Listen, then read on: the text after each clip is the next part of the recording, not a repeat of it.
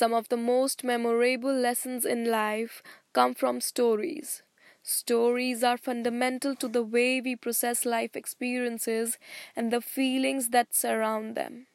Stories are a way to encapsulate life's memorable moments and enduring life lessons. The human brain is programmed to perceive patterns and grasp the plot sequences of stories to store them in long term memory. We strongly believe that good stories can change lives. So, the following story, titled The Secret to Success, is one of the stories which inspires, which motivates each and everyone who reads it or who listens to it. So, the story goes as follows. Once, a young man asked the wise man, Bruce, the secret to success. Bruce patiently listened to the man's question and told him to meet him near the river the next morning for the answer. The next morning, Bruce asked the young man to walk with him towards the river. As they went in the river, the water got up to their neck. But to the young man's surprise, Bruce dug him into the water. The young man struggled to get out of the water, but Bruce was strong and kept him there until the boy started turning blue.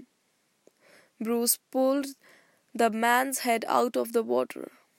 The young man gasped and took a deep breath of air.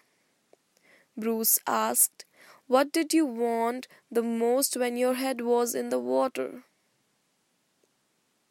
The young man replied, "Air."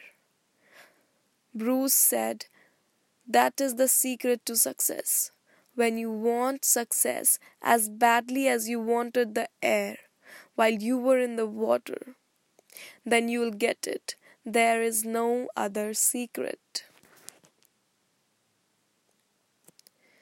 So the moral of the story goes as follows. The moral of the story says,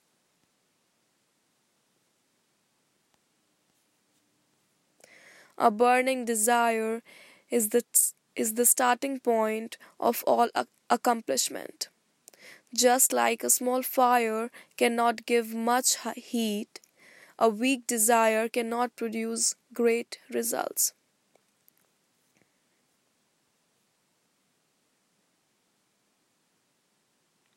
There's a next story just similar to the story we just heard. It's titled Meaningless Goals. A farmer had a dog who used to wait by the roadside for vehicles to come. As soon as one came, he would run down the road, barking and trying to overtake the vehicle. One day, the farmer's neighbor asked the farmer, "Do you think the dog is ever going to overtake those vehicles?" The farmer replied, "That is not what bothers me. What bothers me is what he would do if he ever caught one." Many people in life behave like the dog who is pursuing meaningless goals.